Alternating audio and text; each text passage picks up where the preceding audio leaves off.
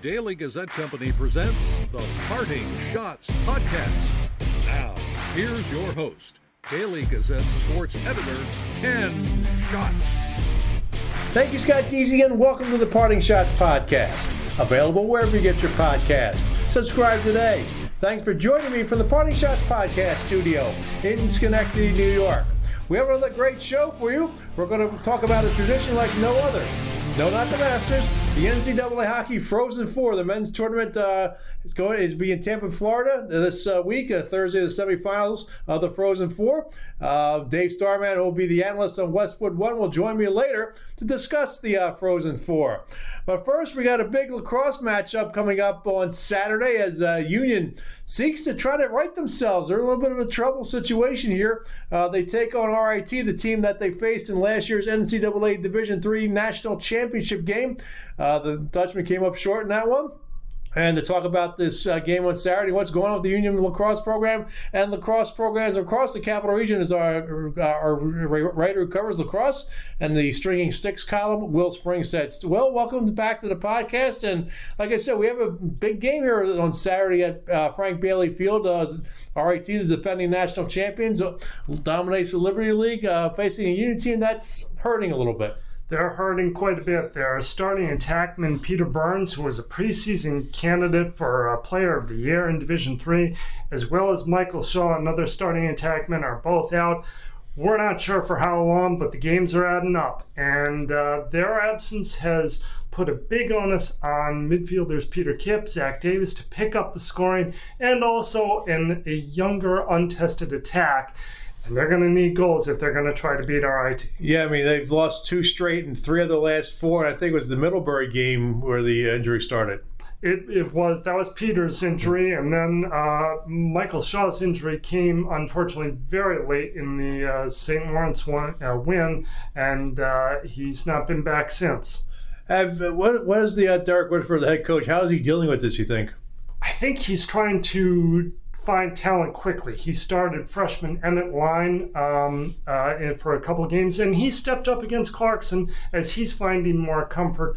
But I think there are a lot of guys who haven't seen a lot of time that are probably getting some minutes in practice now, and he's trying to find out who can step up.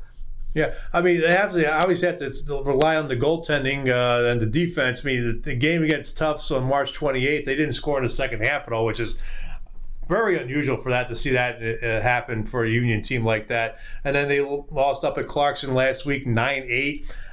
So, I mean, how much pressure is on the defense to carry the load and try to shut down RIT? It's been on them since you mentioned the Tufts game. That game, Dan Donahue, their third-team All-American goalie, made 21 saves while allowing 14. Now, it's notable because Tufts has been scoring gobs of goals. 14 was the fewest that they had scored all year, but it took 21 saves from Dan Donahue to do it.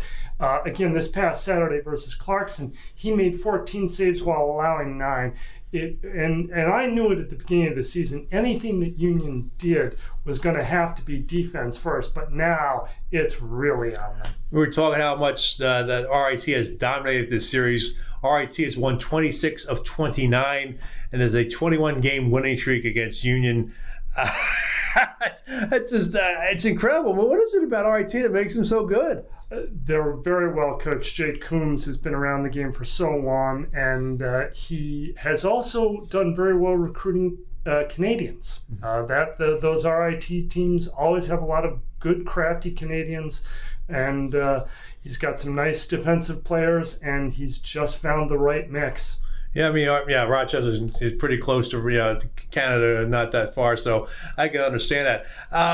What is it going to take for Union to try to pull off the upset and snap this long losing streak against RIT? I think they're going to, obviously, we go back to the defense. The defense is going to have to not only play well, but play within themselves and keep out of the penalty box, because RIT, the one other thing that Jake Coombs has always had is the RIT Tigers have had a great man up. If you get in the box, they're going to make you pay for it. So they have to be aggressive and smart. The last win that Union had over RIT was on March 8th, 2008.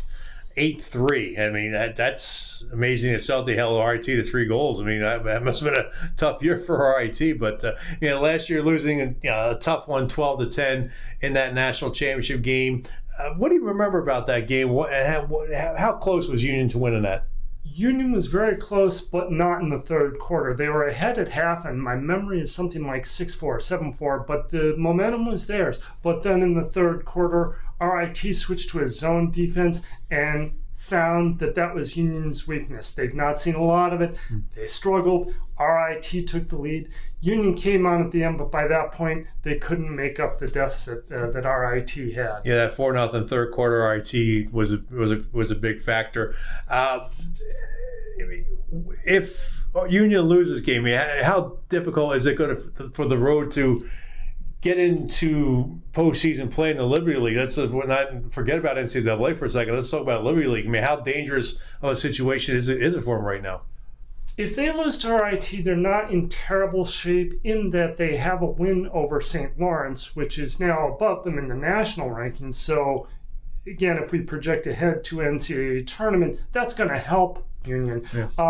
But if they don't find scoring, they're very soon going to face games against Ithaca and maybe even RPI.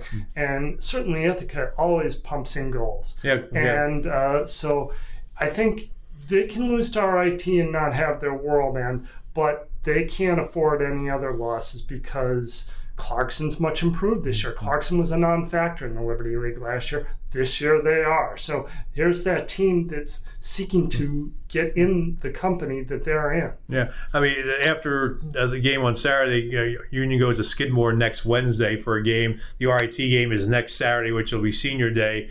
They do have a non-leaguer, which will wrap up their home portion of the schedule, April 19th against St. John Fisher, but they have to go on the road to Ithaca on April 22nd and Vassar on April 29th. So it's a tough road for them. It is. The St. John Fisher team is always good. Right now, again, it's just a race against the clock to find some freshmen or some underclassmen, sophomores maybe, who didn't see a lot of time last year, to step up, show me what you've got, and someone pump a ball into a net. Yeah. Well, let's stay on the Union campus for a minute. The women's team has been playing pretty well. They're 6-2 overall, 2-1 in the conference. How much of a surprise is this? This is a surprise. And, I mean, let's face it, Union got the coach they wanted, an Alyssa Trainer, and she'd been an assistant there, and she brought a lot of enthusiasm, and she's trying to build a culture. And I have to say, she's doing it quickly. They just beat 13th ranked Ithaca last Saturday, 13-11. They received some votes in the National Division III poll. Who knows how long that's been? I should check. And they have some talented players and a freshman goalie who is relatively fearless in net, and that's a nice recipe. Yeah, they go on the road. They hit the North Country. This is like a Union men's hockey, Union women's hockey weekend, and go up to the North Country. How do they play consecutive games? I mean, they don't do it in the men's. Why are they doing it in the women's? I don't know. That when I saw that on the schedule, I thought, what on earth, inspired the Liberty League to approve that? It's not the only one. I mean, April 21st, April 22nd, all right, they host RIT and William Smith. I mean, it is crazy. Yeah. And in each of those cases, you've got a stronger and a weaker opponent. St. Lawrence is going to be the strong one this Friday. Clarkson, okay, they can get by. But who knows how much St. Lawrence took out of you. And William Smith is second in the country in Division III right now. So, that's no walk in the park. I mean, they could say that the women's game is not as physical as the men's game, but it's still physical. It's still physical. It takes a lot out of you. Right. And they're not. And the one thing we've always talked about, away from the show here, I've never understood in women's lacrosse how they do not wear helmets. They don't wear padding even. I mean, what's it going to take for somebody to realize wear a helmet? If someone's going to hit in the head with a ball, I don't care if you're not allowed to shoot a certain way or anything like that, but how does that? I've never understood that. I've never been a proponent of it either, and as I think I mentioned to you off this podcast, where I've seen it the most are face dodges. Face dodges are getting much quicker and closer to both to the defender's face because they are so athletic they can do it. And the referees are letting it go because they've become used to quicker athletic players. But we're headed for some bad times, and I agree with you. I'd like to see them just give them some arm pads and helmets, and you're not going to slow the game down. You're not going to set it back 20 years for the old timers who were always worried about that. I think it could handle it. Yeah, I mean, I mentioned we talked about this again. This is all, just a discussion here in the office that women's hockey, they don't allow body checking, but I've seen enough games where they're hitting each other, and I think if you ask them, they will enjoy having the contact, because I've always said sometimes the girls are playing in boys youth hockey and they're going to be checking, and I don't know. So, but I digress. But let's talk about some of the Division I teams here. Let's start over at UAlbany. The men, what's their status? The men are 2-1 in the America East and 3-5 overall. They're coming off a good win over UMBC 12-6, which I wasn't expecting. I was expecting maybe they might win 12-6. Yeah. Threw me. And but they've got another test this Saturday at Bryant, which is playing very well, tied for top of the league, and a road game against a team that's tied for first. That's going to be a tough test for the Albany men. If they can win, they're going to feel pretty good about themselves and maybe not worry about that loss to Vermont earlier so much. I mean, are they in good shape to make the America East tournament?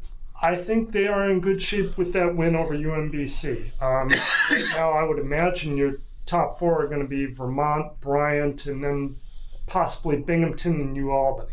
Let's stay over there on the Albany campus and talk about the women's program. 6-5 overall on a 2-game winning streak. 2-0 in the America East so far. I mean, had a big conference opening win against Vermont. That was a game where their defense and Coach Thompson mentioned the continuity, which they had not shown. They had shown a very good offense, but a questionable defense. And that game it showed. And I think they had a much easier time over UMass Lowell. So maybe they've figured some things out, and that continuity is what they're going to need, because if you try to outscore teams, that's living dangerously. And the Great Danes have a 2-2 this weekend. They host UMBC on Friday at noon as we get set for the Easter holiday weekend. And then number 2 Northwestern comes to town for a 5 p.m. game on Saturday. I tell you, man, that should be a good game. But again, it's like back-to-back. I don't know. Maybe why can't the men do back-to-back? It is strange. And again, we remember last year the men playing Syracuse and then on a Thursday night and then having to travel down to UMBC and they got shellacked on a Saturday morning. Yeah. Well, here, again, you Albany women need to take a lesson from that and remember the game that is most important is UMBC. And if we have anything left for Northwestern, that's fine, but no one's expecting you to win that game, so just do what you can and take care of UMBC. Yeah, because the focus is more, it's more important for them to win the conference game than it is the non-conference game, because you want to get in position, at least be hosting, get a chance to host the America East tournament. Right now, I mean, if they run the table, they'll do that. They can do that, yes, and they did last year, primarily last year because Stony Brook was not playing. But I think this year, if they could host legitimately without the Stony Brook shadow being there, that would be a big feather in their caps. Let's go over to Loudonville and the start of the Siena men's team at 5-4 and 3-2 in the MAC conference, which is MAC has a lot of teams that we don't see in the basketball conferences and other sports, but you got VMI in there, LIU, Sacred Hearts. I mean, it's bring them all in. The MAC has been very welcoming this year, and it's funny. Siena has won a couple of games that maybe at the beginning of the season I thought they might have lost, but they also lost a couple of games that I thought they might have won. So I remember one of the players at Siena saying, it always seems like the MAC is up for grabs every year, and boy, it does this year too. Marist looked good, then they lost, and Manhattan looked good, and then they lost last week. So it's just going to take it's a marathon, not a sprint in the MAC. Yeah, of course, the marathon will be coming here on April 12th for a game that's, according to the Siena schedule, that's going to be on ESPNU, which Wednesday at 12 is kind of odd for an ESPNU game, but maybe that'll be good at national attention there. But yeah, we'll see what happens there. We'll go over to the women's team excuse me, French. My computer is not cooperating here as I try to. There we go. 8-4 are the Saints, and 3-0 in conference play. They're rolling right now. The Saints are rolling. Abigail Rafus has got a nice combination on that team. She's got Sabrina Krasner in goal, a senior who's very veteran, provided great leadership, and she's got some scores. Mary Suris is up in the all-time rankings there. We've got Jordan Bentley, you've got Kelly Logue, a number of other players, and that continuity that Albany was looking for. Siena's had it all year, and they're 3-0 as we speak. It's late Tuesday night. They've got a home game against Canisius tomorrow. That could put them 4-0, and they'd be halfway through the league. Yep. That would be a really big thing if they could host. Pretty soon, I know they've got at Fairfield this Saturday. Fairfield's always been a thorn in Siena's side. Yes, they have. So that's going to be the key game, I think. Yep. So it's hard to believe it. The regular season's almost over. I mean, we're here early April, but I'm looking at least the Siena women's schedule. The MAC tournament starts April 30th, and it's like, did the season just start a couple weeks ago? It did, and I'm one of those lacrosse cranky pants people that says, what on earth are we starting lacrosse in the Northeast for in February? Yeah. But no one listens to me. But then again, they play soccer over in Europe in the wintertime, so who knows? But the sport's growing. My lacrosse experience was box lacrosse back in the mid-'70s when it was the first incarnation of indoor lacrosse, and they had the Philadelphia Wings down at the Spectrum, and we had season tickets, and that was my first introduction to lacrosse, not knowing that they actually played outdoor lacrosse because I was a kid, so we didn't have that much, but. But it's a sport that's really grown, and of course, we'll talk over the next couple of weeks here. But Albany men will be hosting the quarterfinals, 2 games of the quarterfinals in May. So that's a big feather in the cap for the Great Danes and school hosting that. That is, they've done it once before, and it's funny the Casey Stadium turf is probably up for a repair or a redo after this year, and it's funny that we were talking with some of the Albany folks, like, we kind of wish the turf was a little bouncier, but you know what? It's going to hopefully be a good weather day. It'll be late May by that point, and the Albany fans and the Albany fans in general, I think will really populate that stadium for it. As you mentioned, we're taping here late Tuesday night. What's on the tap for the Stringing Six column, which appears every Saturday in the Gazette? Well, I'm thinking about talking to the Albany folks.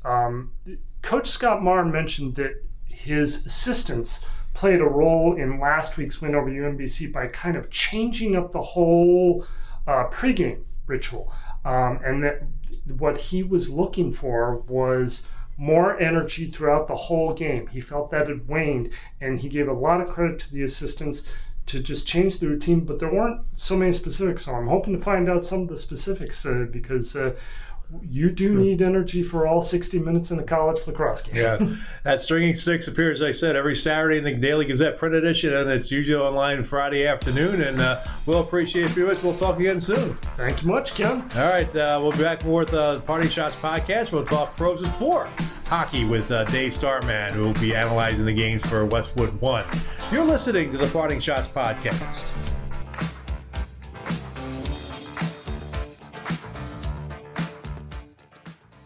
If you really want to know what's going on in your community, you have to read the Daily Gazette. We don't take a side. We're right down the middle, and we're going to get to the truth. Our reporters and photographers are out in the field bringing you updates every minute with trust, accuracy, and integrity. From the first page to the last page, independent, probing journalism. We're finding out what's going on in the community where nobody else is covering. It's who we are. It's what we do. Want to get all the latest news from the Daily Gazette on your phone or tablet? We have an app for that. The Daily Gazette app allows you to read all the newspaper stories and columns from our dedicated team of journalists. The app is free. You can download the app from the Apple or Google App Stores. Hi, this is Daily Gazette reporter Shenandoah Breer. You're listening to the Parting Shots podcast with Daily Gazette sports editor Ken Schott. Welcome back to the podcast, and the Frozen Four is upon us this weekend in Tampa. Games on Thursday, the semifinals, and the championship game on Saturday. And my next guest will be part of the broadcast team on Westwood One, calling the action. Dave Starman joins us now to talk about the Frozen Four. Dave, welcome back to the podcast, and how much you looking forward to this one? This is really an exciting Frozen Four we have on tap.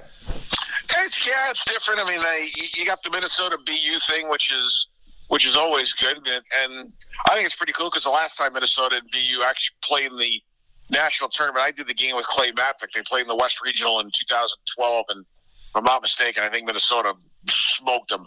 And so they'll get back together again, and there's some good history between these two programs, and I'll go into a lot of it on the radio, but I still have all of my notes from before that game because I remember talking to Jack Parker, and Jack telling me how all the BU alumni are all riled up to get that game going against Minnesota with the history of the two teams and the old East-West conflicts from the 70s and the 80s. And I looked through the folder, and I still got my notes from talking to Dave Silk and Jack O'Callahan and Mike Eruzione and Rob McClanahan and Neil Broughton about that rivalry. So I'll pull some of those nuggets out during the broadcast. But my gosh, was that a heated rivalry, and now I'm looking forward to seeing two of those traditional powers get back together again. See, to me, I think this should have been the prime time, the 8:30 game, not the 5 o'clock game, because you're going to have more. You have more eyes at 8:30 than you would at 5 o'clock. I will generally never comment on how a rights holder schedules games. I guarantee you, there's more to it than meets the eye. But I would agree with you. I think it's a little bit more of the two bright shiny object matchup in terms of big picture brand names, but I'll tell you what, I think this Michigan-Quinnipiac game is going to be really good. And if you think back last year, they played on a Sunday, and I was in the studio on that Sunday, and at 4-0, I remember watching the game, and I'm sitting there with John Brickley and Andrew Raycroft. We're watching the game, and the two of those guys were like, "This game is over." And I turned to the two of this is a true story because you go back and watch the tape. I turned to the two of those guys and said, "This game will be 4-3 in 10 minutes." And they both looked at me like I was nuts. And I said to them, "Guys, Michigan's playing like they've already won, and they got a cockiness and a smugness to them that I watched all year backfire." So that's number one. I said, Quinnipiac's not going to go out lightly because Rand is not going to let this thing stay this way much longer. I said, he's just too proud to coach. So I guarantee you this thing gets interesting before it ends. And all of a sudden it's 4-3. And then from there, I remember one of the Michigan goalies had an equipment issue, and the officials didn't force him to go to the bench to get it taken care of, which the rule states had to have happened. And Michigan was able to take the air out of the building and take the air out of the game. And then they got up 5-3, and they didn't look back from there, and they kept control of the game. But I didn't like the way Michigan played in the game. I thought Quinnipiac had deserved a better fate up until that time, and I think this year you're looking at a Quinnipiac team with enough guys back that remember it, and I think you're looking at a Michigan team that I think learned its lesson. So this should be a great one. Well, let's start with that matchup at 8:30 on Westwood One and ESPN 2. Quinnipiac, they've always been a great regular season team, but ever since they entered the ECAC back in the mid-2000s, they've managed just to win one ECAC tournament title. I mean, they've been to two Frozen Fours, have not fared well in either one of them. Got shut out by Yale in 2013 and were lost in 2016 to North Dakota 5-1. What does Quinnipiac have to do to get over that hump? I mean, they really have probably one of their best teams in a while. I think with Quinnipiac, and when you look back at their teams, I mean, they're always good.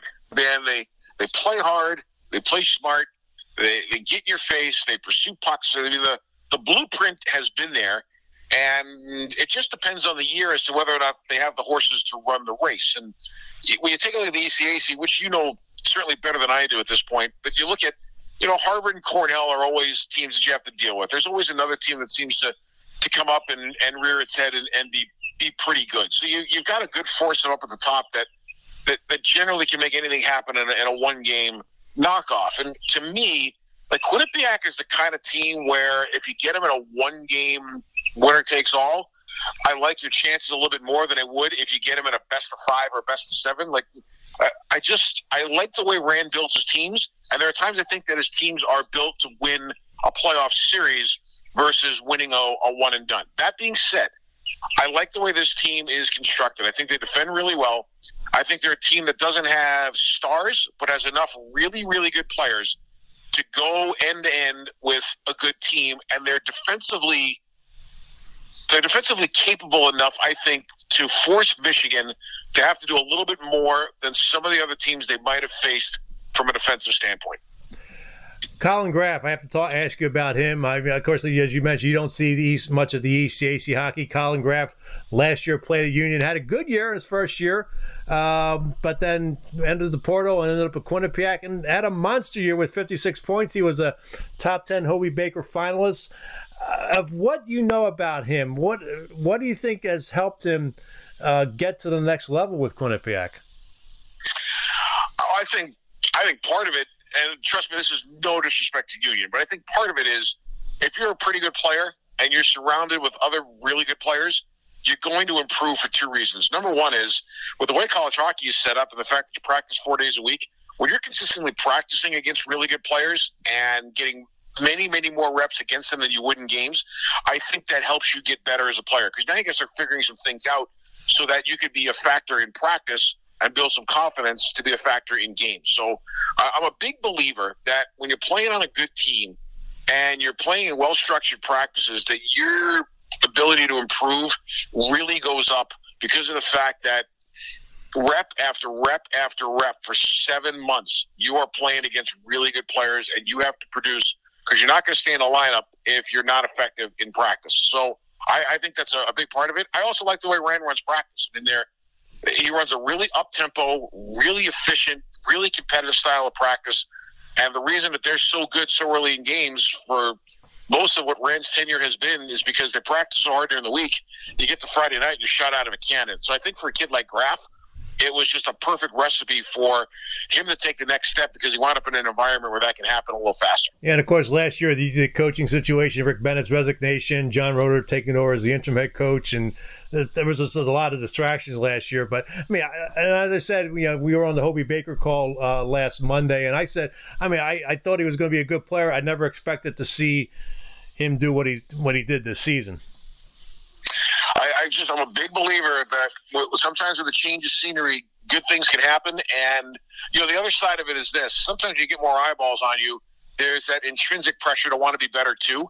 And the third part of it could have just been a maturity factor. And I don't mean to insinuate that it's a problem player. That's the furthest thing from what I'm saying. But it's amazing what difference a year can make in the ascension of a good player to a great player. And sometimes you just need that one more year of maturity, whether it be physical maturity or emotional maturity, to be able to process what exactly is in front of you. Sometimes you start to see you're a year closer to the end of the road of your amateur career, and the urgency starts to hit you also. There's a lot of factors I think that can make a good player a great player. I think Graff just wound up in a really good spot. Now, Michigan, they have a Hobie Baker hat trick finalist in Adam Fantilli, 64 points on the year. What is it about him and this Michigan team that they've been able to get here? I think two things. Number one is I think Brandon Naurato and Mel Pearson are a little bit different in terms of how they run a team. And I think that what Brandon has brought in is a little bit more of an adherence to, we have to do some things that aren't going to look great to be able to do some things that are going to make us look really, really good. And it's funny, we joked early in the season when I did a game between Michigan and Penn State. He said, Star, I just got to convince these guys that, the gritty has to precede the pretty. And he's done that. And when you watch Michigan play, you see that they are dialed in to defend. They track back really well. Their sort outs defensively are pretty good. They can defend hard.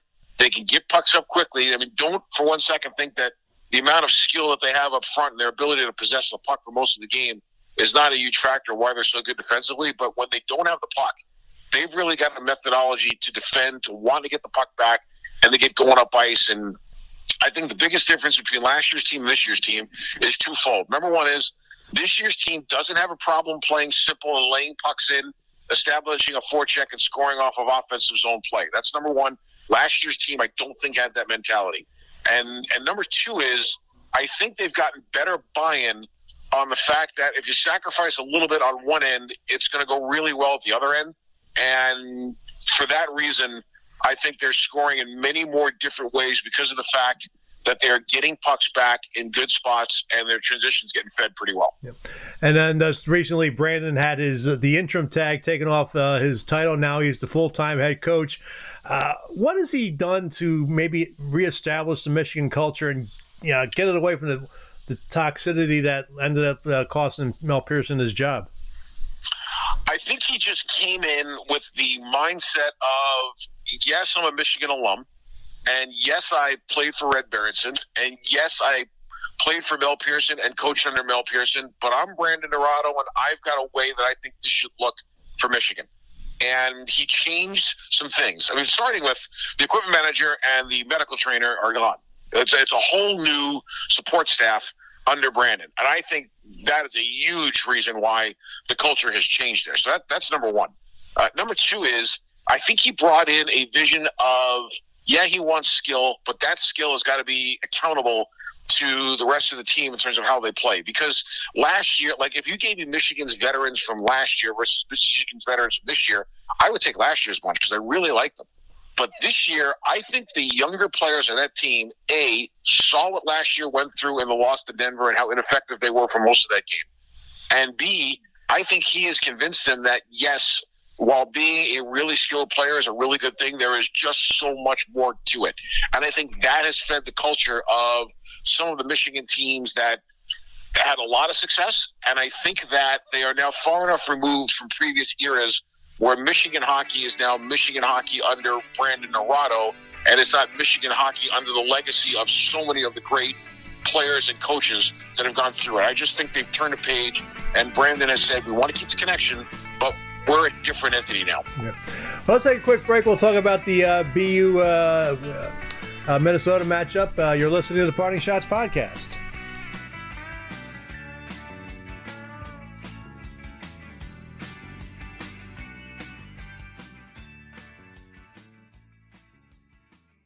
Hey auto racing fans, the Daily Gazette's auto racing contest is back. Here's how to play. Pick the top 5 finishers in the weekly NASCAR race and get a chance to win a $50 ShopRite gift card. To play, go to dailygazette.com and click on the auto racing contest banner.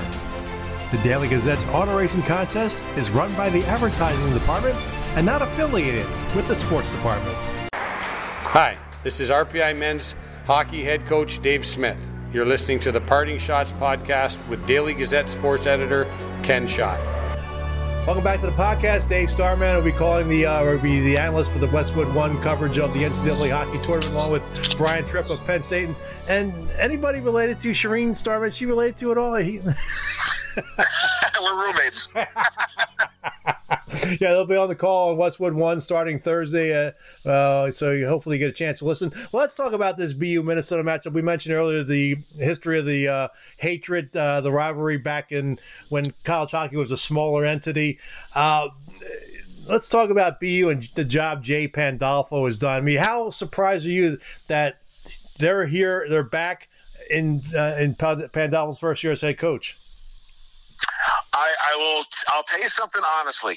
I don't think I had watched BU play since David Quinn was the coach. And so I am so pleasantly surprised by what's happening. And I mean, obviously I'm in the West more between when I was scouting professionally and obviously in the broadcast work. I just never really got a chance to see BU play a ton, once I stopped scouting and once Quinny left. So this has been really nice to see them a bit this year. And, Jay came in. I think Jay came in to the same thing Brandon did. Like, he came in and said, okay, we are BU, and we should be good, and we should have a certain identity and a certain look.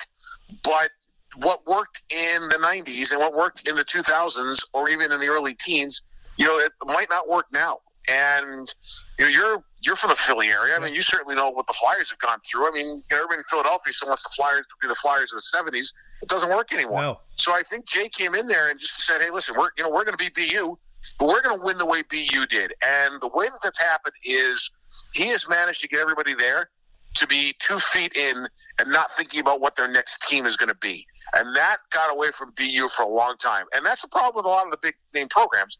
But I think he managed to get them into a mindset where, guys, it's kind of about us. And if we're not all in, it's not going to work. You know, the old Ben Franklin line, either we can hang together or we're going to hang separately. Yep. And I think he sort of convinced them that that's the way that they need to go. And when you watch them play this year in the clips that I've pulled down from Instat, like there's a cohesiveness, there's a sharpness, there's a shot blocking component, there's an unselfishness to who they are and what they're about. And I think that's a big change. I mean, for the first time since I watched him during some of Jack Slater era and some of Quinny's teams, you know, I like what I see from them just in terms of their methodology. And freshman defenseman Lane Hudson leads the team in scoring, was a Hobie Baker top 10 finalist.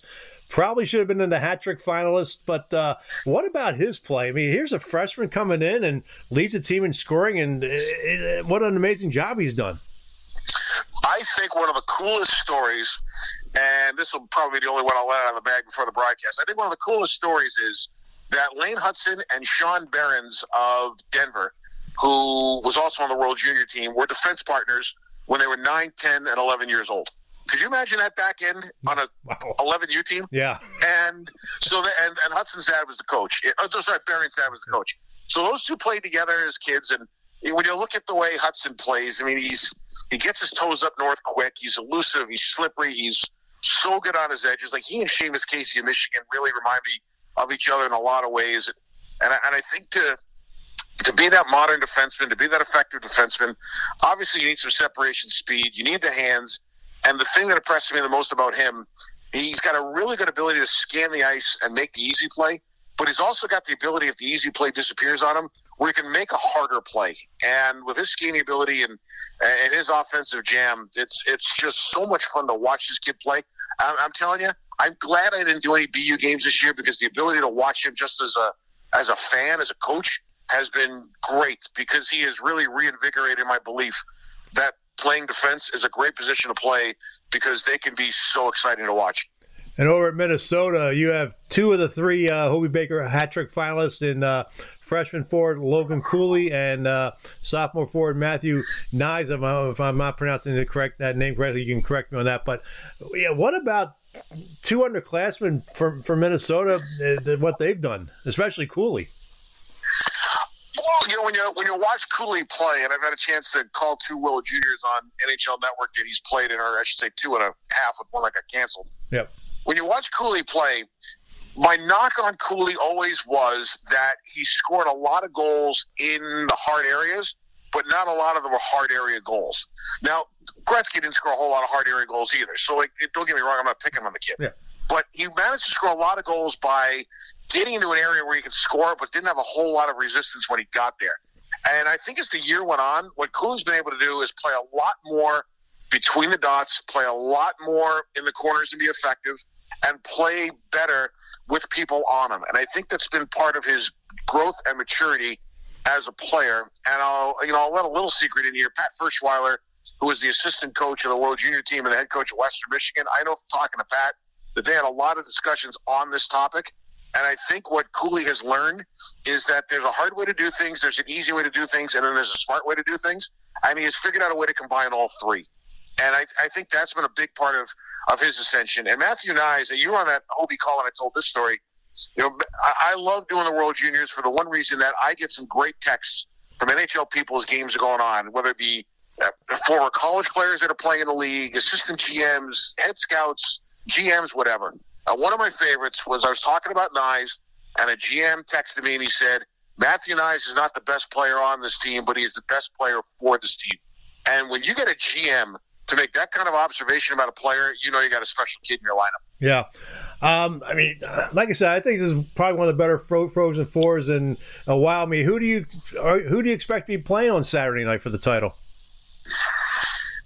Oh, that's a good one. I mean, I'm not a big prediction guy, but I mean, here's how I see this. With the Michigan-Quinnipiac game, my feeling is if Quinnipiac doesn't have to chase the game like they had to last, You know, that's just one thing I see. I mean, I think Michigan's got better players. Don't get me wrong. And even Quinnipiac will look at their lineup and say, okay, you know what, they might have better players. But Quinnipiac's a pretty good team, and they're pretty disciplined, and I think they're built to give Michigan a real good go. On the other side of it, with the BU-Minnesota game, I'll tell you what, I think this game comes down to goaltending. I've watched a ton of Comesso and a ton of Close, and I'll tell you this, Comesso worries me just a little. I think that he can lose sight of pucks. I think every once in a while his track of the puck isn't great. I think he's been a little susceptible on his glove side. And while he's great athletically and his structure is really good, he's given up a few goals that have been a little soft, in my opinion, that worry me. I know he's been really good lately. But if the Comesso, who is not 100% dialed in and bang on, isn't the guy that shows up on Thursday, I think that gives BU an issue to deal with that I don't think Minnesota will have to. That'll be a lot of fun. Let's get back. I want to talk about Hobie Baker a little bit, because you sent out a tweet last week, shortly after the call, about are we getting away from the true thing about the Hobie Baker as far as the sportsmanship and the work? It seems like, I guess you're insinuating that we're more focused on the points than we are the character of the player. What did you mean by that? I think that, listen, the Heisman Trophy is clearly, okay, whoever's the best player in college football, you win the Heisman Trophy. Like, it's a talent-based, stats-based award, and that's fine because that's what the parameters are. Mm-hmm. The Hobie Baker Award does have a criteria where character and off-ice work and charitable contribution and that kind of stuff like that classroom, I mean, that all matters. And 99% of the kids hit that bang on, and it's never an issue. But it doesn't get talked about enough. And every once in a while, when you get a player that may have an issue in that area, I do think that that's a criteria that needs to get reinforced. So as a committee, are we going to factor that in? And if you're scoring it like on a point system, if you're saying the kid's character is unquestioned, okay, so that's 3 points for that player. But if there's a little bit of a question mark somewhere in terms of something that it did that season, whether it's too many game misconducts, whether it might be an off-ice incident, whatever, does all of a sudden maybe you only get 1 point or 2 points on that scale that you as a committee member are evaluating? And one of the best examples I'll give you was Matt Fratton from North Dakota. Like, Matt Fratton did really well in the Hobie race, and he managed to turn his college career around. But if you remember, Fratton got suspended from North Dakota for a while. I cannot remember what. I think he threw a TV out the window or something. He did something bad. Yeah. He rehabilitated his reputation, and that's all well and good. But should a rehabilitated reputation be the same as a player whose reputation is squeaky clean without an issue? You know what I mean? Mm-hmm. So to me, if we're going to continue to adhere to the criteria that is out there, then I think that needs to matter. And if it's not going to matter among the voters, then I think we need to take that criteria out and just award it to the best player statistically or talent-wise in college hockey. But I do think we need to make a decision. Yeah, and of course, we have to mention Adam Fantilli, one of the hat-trick finalists, had 67 penalty minutes, 3 majors. So that's not Hobie-like. I mean, but we know it's hockey and all that, but I think he's got and he's a freshman. Maybe he'll learn from this, but maybe he definitely has to cut back on getting himself in trouble on the ice. And here's my thing. Like, I think Adam Fantilli is as good, if not the best player of the 10 that we discussed. I mean, the talent, there's no question. But you get into that side of it, and okay, so now there's a small question. And it's a small question only because the criteria makes sure that you address that question. And I liked what a couple of the guys on the call said, and I tend to agree. I would love to have this kid as a teammate. I'd love to have this kid as a line mate. And as a coach, I'd love to have this kid in my lineup. I mean, for talent reasons, for the hard-nosed reasons, the whole bit. But that's not what makes you the Hobie Baker winner, right? We're on a different criteria here. That doesn't exactly count. The Hobie should be awarded to the player that meets the criteria on top of their performance on the ice. And if there is a bump in the road there, I do feel that we owe it as committee members to the spirit of the award to at the very least bring the topic up. And if nobody feels it's important enough, then we move on. Yeah. So one other thing I found fascinating about the top 10 candidates, majority of them were underclassmen. I think we're seeing it a lot more and more where underclassmen are, being the favorites of this. Is that good for college hockey? Yeah, I think it is. I really do.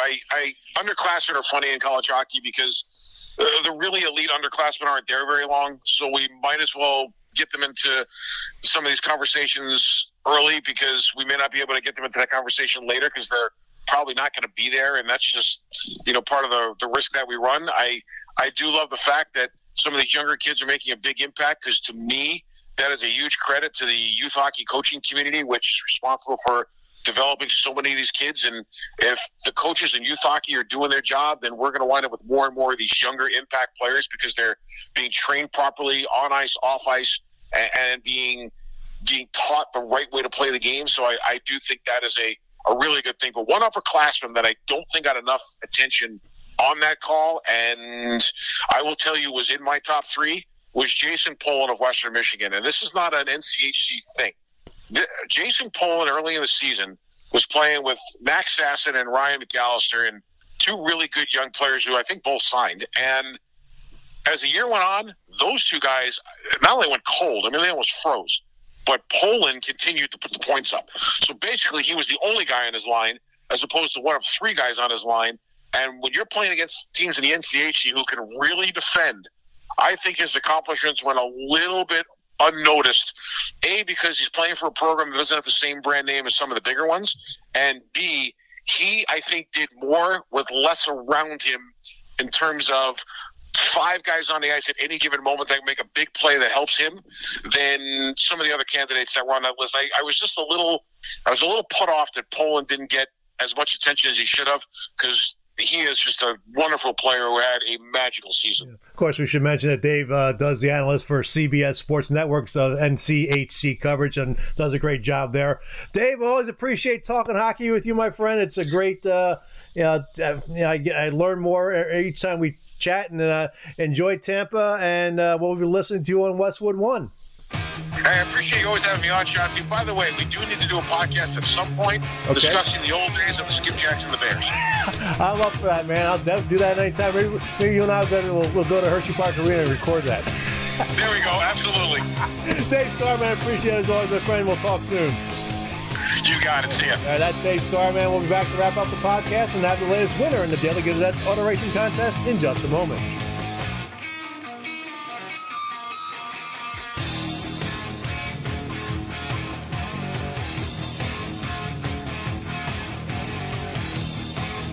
Meet Andrew Waite. He's a dedicated journalist with a passion for research and a commitment to getting all sides of the story. Whether it's a local issue or an upstate trend, I do the stories and interviews that shed light on what's important to you. Stay informed. Read Andrew Waite in the Daily Gazette. It's my job to offer commentary about what's happening in our community and what it means to our readers. The Gazette, reporting based on accuracy and integrity. It's who we are. It's what we do. Want to get all the latest news from the Daily Gazette on your phone or tablet? We have an app for that. The Daily Gazette app allows you to read all the newspaper stories and columns from our dedicated team of journalists. The app is free. You can download the app from the Apple or Google App Stores. Hi, this is Union College men's hockey head coach Josh Hoge. You're listening to the Parting Shots podcast with Daily Gazette sports editor Ken Schott. Back to wrap up the podcast. The Week 7 winner in the Daily Gazette's auto racing contest was Daniel Crapsey of Schenectady with 50 points. Daniel wins a $50 ShopRite gift card. Congratulations, Daniel. The VIP winner was Nick Platel of Grand Premier Tires with 35 points. I'll announce the auto racing contest winner's name, and that winner's name will appear in Friday's Daily Gazette. To play, go to dailygazette.com and click on the auto racing contest banner. Keep checking out dailygazette.com and the print edition for the latest updates in news and sports on how COVID-19 is affecting us in the capital region. I want to thank all the doctors, nurses, and first responders who are dealing with this situation. We appreciate the job you're doing in this difficult time. If you have not gotten vaccinated or a booster shot, please do so. Do it for yourself, do it for your family, and do it for your friends. That wraps up another edition of the Parting Shots podcast. I want to thank Will Springstead and Dave Starman for coming on the show.